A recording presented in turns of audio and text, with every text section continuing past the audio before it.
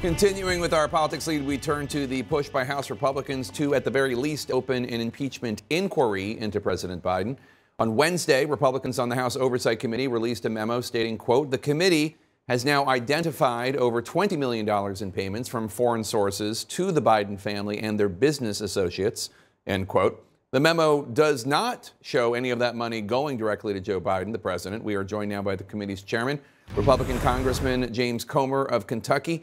Mr. Chairman, thanks for joining us. So the memo alleges payments to Biden family members and associates, but not to President Biden himself. Your committee memo anticipates any pushback on this by stating, quote, President Biden's defenders purport a weak defense by asserting the committee must show payments directly to the president to show corruption, unquote. But respectfully, sir, you're the one who said repeatedly that this investigation is about President Joe Biden, not his family, over and over. Here's what you said last November. I want to be clear. This is an investigation of Joe Biden, and that's where the committee will focus in this next Congress.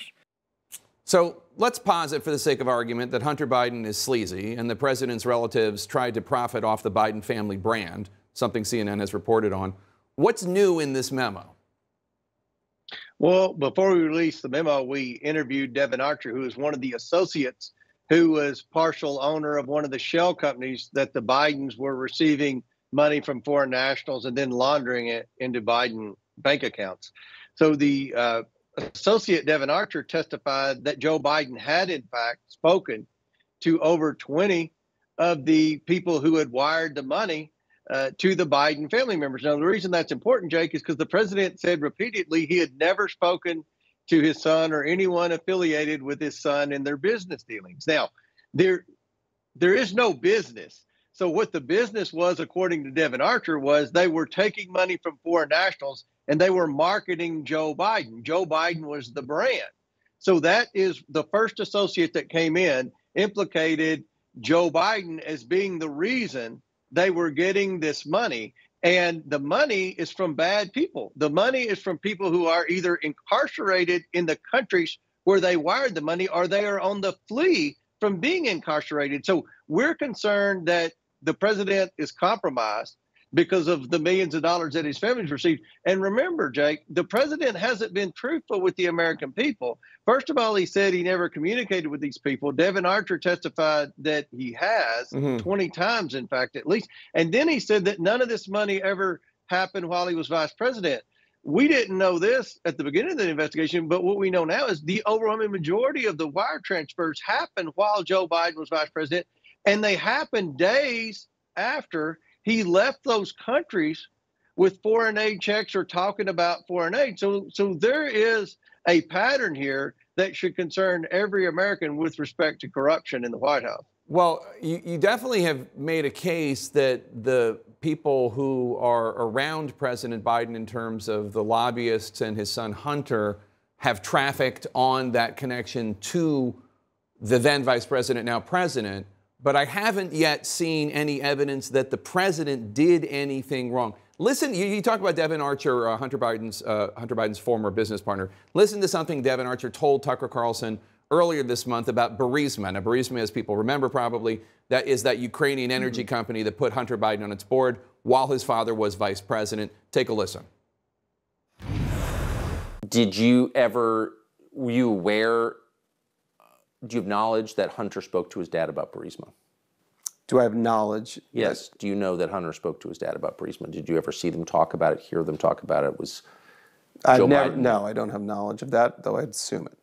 You would assume it. So it's enough to be sitting at a meal at Lake Como with your new Ukrainian friends, and your dad happens to call. Let's put him on speaker. That would be I think that's enough. That's the second most powerful man in the world. It's just how the world works. So it's assumptions, it's how the world works. But again, just looking for evidence, because we're talking about impeachment here, I don't see any evidence of any crime.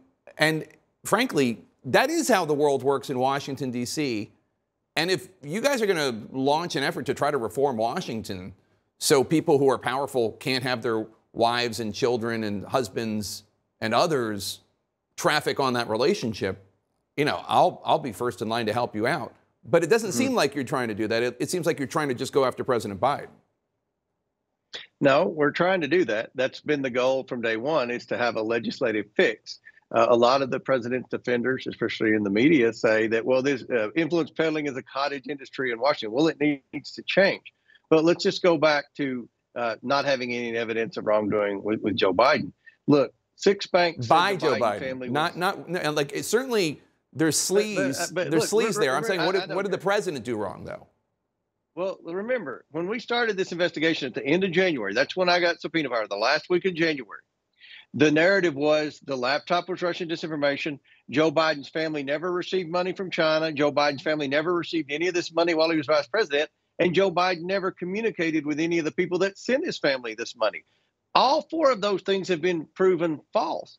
So our investigation's already turned up a lot of information. Now, I think even though there may not be any curiosity by my friends at CNN, I think there's curiosity by a majority of Americans that, wait a minute, you're telling me I'm very Joe curious Biden's about it, sir. I'm very curious about it. That's why I'm reading your reports. That's why I have you on the show. And I just haven't seen. And I appreciate it. Look, here's the memo insists that even though there's no evidence Biden personally took the money, it doesn't get him off the hook. It calls the argument, quote, a hollow claim no other American would be afforded if their family members accepted foreign payments or bribes, unquote. Okay, fair enough. Let me play something that Chris Christie told our Caitlin Collins. And look, the Trump family has been involved in grifting for quite some time. Jared Kushner, 6 months after he leaves the White House, gets $2 billion from the Saudi sovereign wealth fund when Donald Trump had put him in a position to be in the Middle East. What was Jared Kushner doing in the Middle East? Again, sir, it all stinks to me. It all stinks. Yeah. Look, and I've been vocal that I think that what Kushner did crossed the line of ethics. But what Christie said, it happened after he left office. Still no excuse, Jake, but it happened after he left office. And Jared Kushner actually has a legitimate business. This money from the Bidens happened while Joe Biden was vice president, while he was flying to those countries. He flew days after he left Romania. His family started receiving wires from a corrupt Romanian foreign national. Days, Jake, like 4 days after he left, including his granddaughter. What's his granddaughter doing getting a wire from a Romanian foreign national? But this is why we're investigating. And it's difficult, Jake. It's very difficult.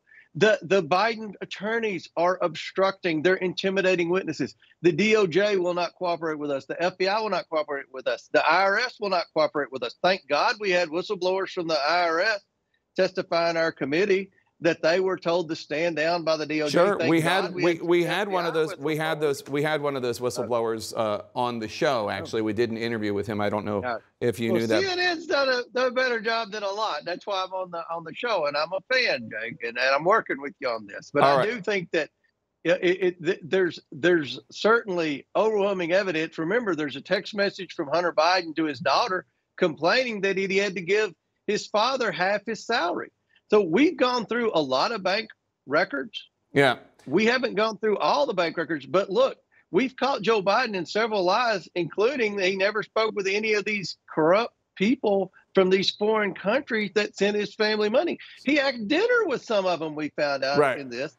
He had, so there's, I think, more than enough evidence to show that Joe Biden hasn't been truthful with the American people. And, he had knowledge that his family was money laundering. He had to. You think the Treasury? Well, money laundering. Look, if there's evidence of money laundering, which is a crime, which is a federal crime, then obviously your committee should report it to the FBI and the Justice Department. That's why the judge picked it out. That's one of the reasons the Delaware judge rejected the sweetheart plea deal. There was clearly violations of the Foreign Agents Registration Act and money laundering. Right. Republican Oversight Committee Chairman James Comer, Kentucky. You'll come back when you got more to talk about. We'll work with you, Jake. Thanks for having me.